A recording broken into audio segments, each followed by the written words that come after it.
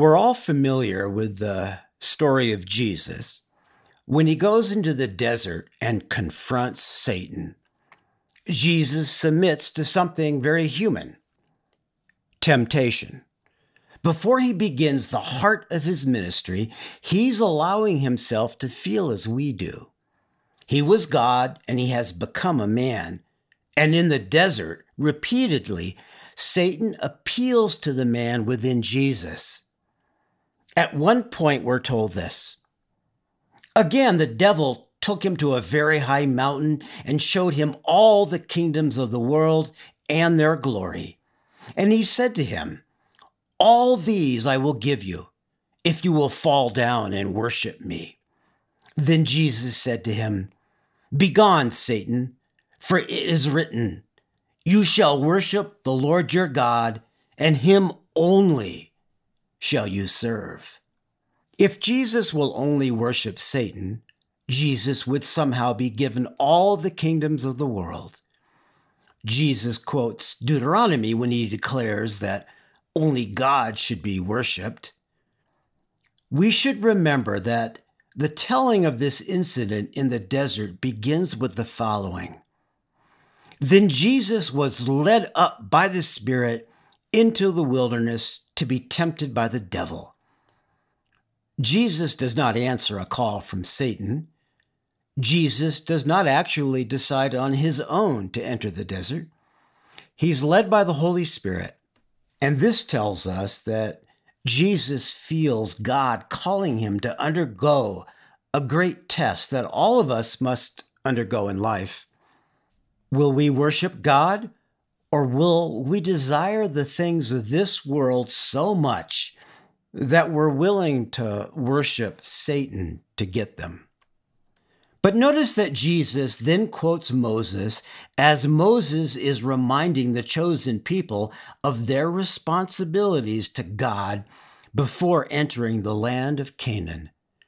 They are to remain faithful to their God.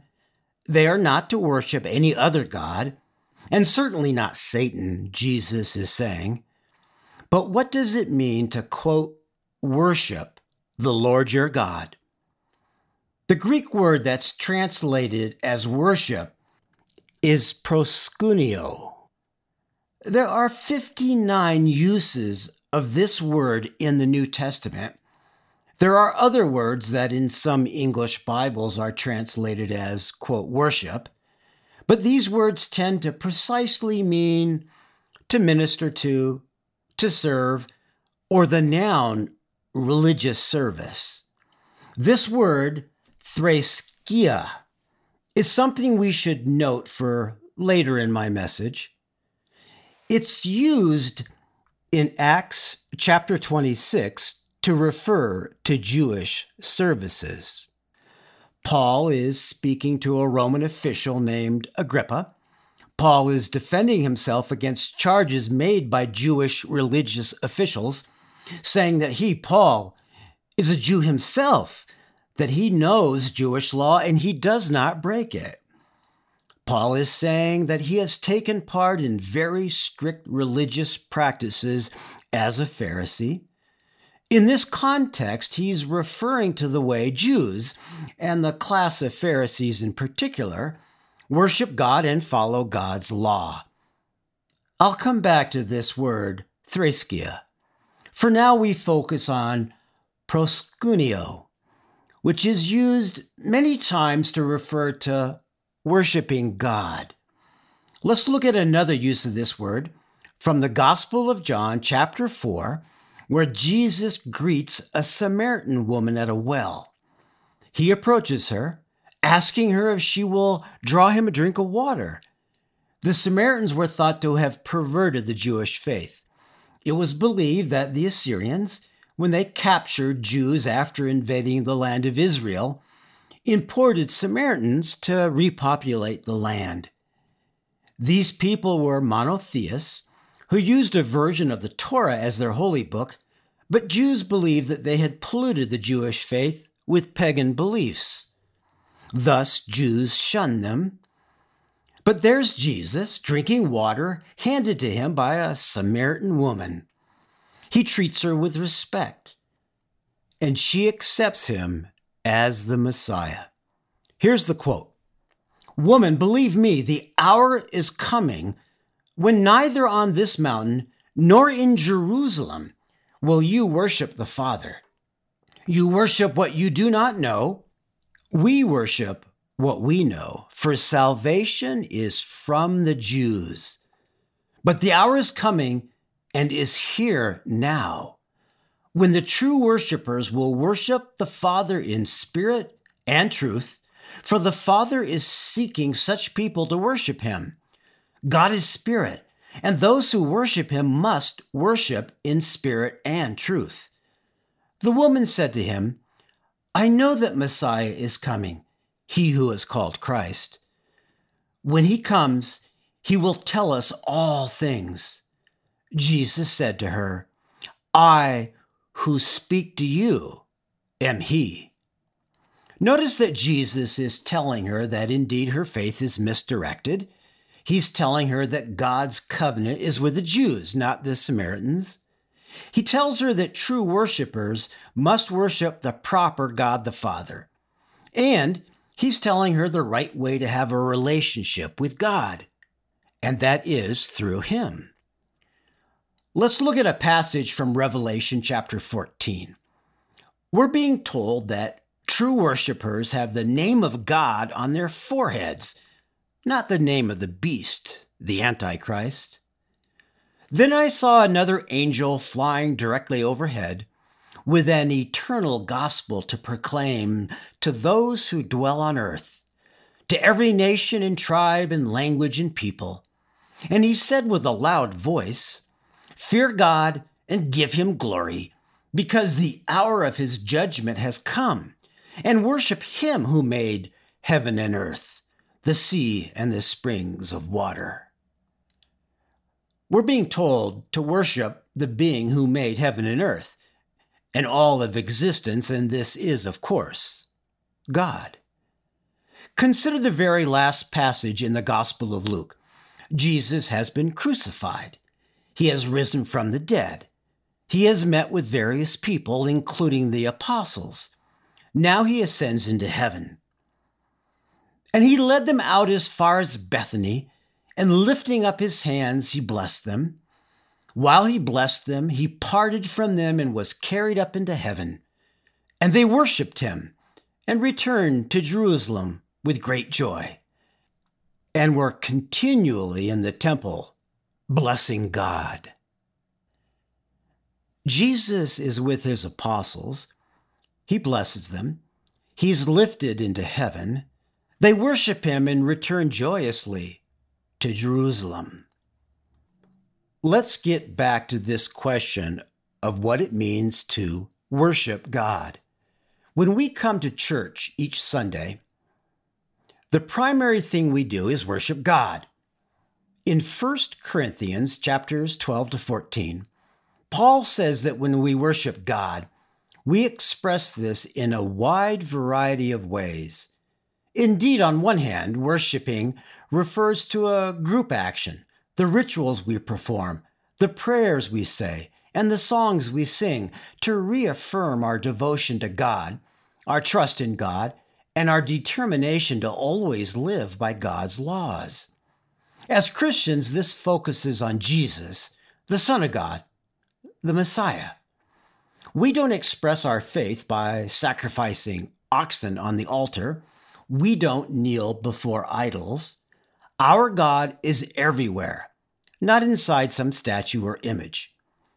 We may have representations of God or of Jesus in our church, but we're not worshiping these representations themselves. Importantly, in Christianity, we link worship of God very strongly to the presence and the power of the Holy Spirit.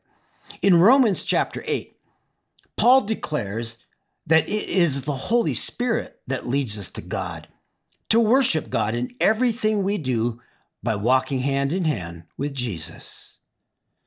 So then, brothers and sisters, we are obligated, not to the flesh, to live according to the flesh. For if you live according to the flesh, you will die. But if by the Spirit you put to death the deeds of the body, you will live. For all who are led by the Spirit of God are children of God. For you did not receive a spirit of slavery to fall back into fear, but you received a spirit of adoption. When we cry, Abba, Father, it is that very Spirit bearing witness with our spirit that we are children of God. And if children, then heirs, heirs of God and joint heirs with Christ, if we, in fact, suffer with him so that we may also be glorified with him. He further establishes the power of the Holy Spirit in 1 Corinthians 12. Therefore, I want you to understand that no one speaking by the Spirit of God ever says, "Let Jesus be cursed." And no one can say, "Jesus is Lord," except by the Holy Spirit. In sum, when we come together to worship God, depending upon how our particular church chooses to express their worship of God, we're inspired by the Holy Spirit to use various means, including prayer, song, scripture readings, communion, even candle lighting, to declare that through Jesus, we have a bond, a personal relationship with God. We promise to honor our God and to live according to God's laws.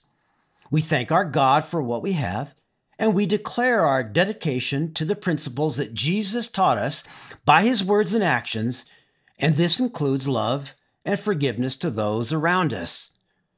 Interestingly, the literal translation of proskuneo, our New Testament Greek word for worship, is to kiss or to hold in reverence.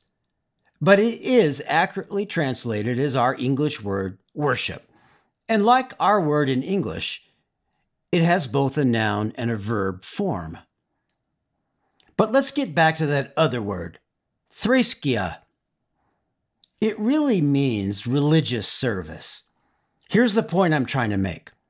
We don't want to confuse the process of worshiping God with participating in a worship service. The first thing, even if we do it in a group, is a personal, individual thing. The second is a shared public experience. I'm not saying that one is more genuine than the other. My goal is to help us refine our notion of worship. The early Christian churches were probably modeled after the synagogue system of Jerusalem. But we know so little about ancient synagogue worship practices that we cannot be sure of the depth of this influence. Regardless, while there have been Christian church services since the very early days of the faith, when we read the New Testament, the focus is usually on the personal nature of worship, even when it is carried out in a group. Please listen as I summarize the passages that we've looked at so far. From Jesus quoting Moses to Satan, "You shall worship the Lord your God, and him only shall you serve," to Jesus speaking to the Samaritan woman, "True worshipers will worship the Father," to John of Patmos quoting an angel, "Fear God and give him glory, because the hour of his judgment has come, and worship him who made heaven and earth, the sea, and the springs of water," to the gospel writer describing the reaction of those witnessing the ascension, "And they worshiped him and returned to Jerusalem with great joy," to Paul telling us about the role of the Holy Spirit in worship, "If by the Spirit you put to death the deeds of the body, you will live." All of these passages focus on the state of mind and the responsibilities of the individual, not on the collective nature of worshiping. When these passages talk about worship, they talk about something personal. We may worship as a group, but we live worship as individuals within a group. I'd like you to consider the incredible opportunity that comes with a Sunday service. It's more than a group ritual. It's more than a way to receive support from fellow believers. Attending a worship service is a very personal thing, and many Christians have forgotten this. Take the opportunity to focus on yourself while you're in church and think about your relationship with God. You may be worshiping in a group, but you are the one who is worshiping. One Sunday when I was a boy in church, there was a woman sitting in front of our family. She was probably middle-aged. She was there with her husband and her kids, who were a bit older than me, maybe teenagers. As you might be aware, during traditional Catholic services, there's a certain amount of kneeling, standing, sitting, kneeling, that sort of thing, as the ritual of the Mass unfolds. It is important, I had been taught at school, to pay attention and to do what you were supposed to do, always matching the motions of the rest of the congregation. But at one point, when everyone had been kneeling, and then we all sat down, she didn't. She remained kneeling, her head bowed, her hands folded on the back of the pew in front of her. She stayed that way for the rest of the service. As people sang and prayed in unison, she remained unmoving. Her family didn't seem to pay any attention to this. Near the end, I leaned over and whispered to my father, asking if this lady was okay. He whispered back, "Yes, of course. She just happens to be doing what we're all supposed to be doing." Indeed, as we left our pew, her family remained there sitting, waiting for this woman to finish. I knew what my father meant, of course. She was praying, kneeling before the Lord. At some point, her worshiping just didn't happen to fit well with the flow of the service. Later, as we stood outside in the bright morning sun, I saw her come out of the church surrounded by her husband and kids. She was beaming, a big smile on her face. While her husband and kids chatted with each other, she just walked along with them, silent, not looking at anyone, and still reveling in the joy of coming to church and truly worshiping God. Remember that you're in church because you're in a lifelong journey to develop a deep and genuine relationship with God, something that you feel not just in church, but that afternoon, that evening, when you wake up the next morning, and every day until you're back in church again. Make church a personal experience. Here's my suggestion on how to do it. Don't pressure yourself to somehow have a surreal, glorious, otherworldly experience during the service. Just relax. Be low key. Use this as a time of reflection. Make church a calming experience. Turn prayers and songs, whatever your congregation does to express their faith in God, into something personal. Think about the words of the prayer or of the song you might be singing or is being sung to you, or the words of the pastor, and what they mean to you. You are the one talking to God, independently of everyone else. Don't forget that. Make it your goal simply to leave church with a sense of peace. I think that if you seek tranquility over the course of multiple weeks, collective worship will become an opportunity to ground yourself, to reset for the week ahead. And over time, I believe you'll feel the Holy Spirit inspiring you to truly worship God. I never know how much what I have to say each Sunday morning connects with any individual in my congregations, how meaningful it is to each of them. My hope is that somewhere in what I say, each person can find something that's their own, that's personal, because that's what church is, a personal experience in a public place. My biggest joy would be if each person eventually discovers that on Saturday night when they're falling asleep, They're looking forward to the vibrant experience they're going to have in the morning after having walked into church. Worship is more than a shared social experience. It's your opportunity to smile at the glory of God gazing down on you as God listens to you personally.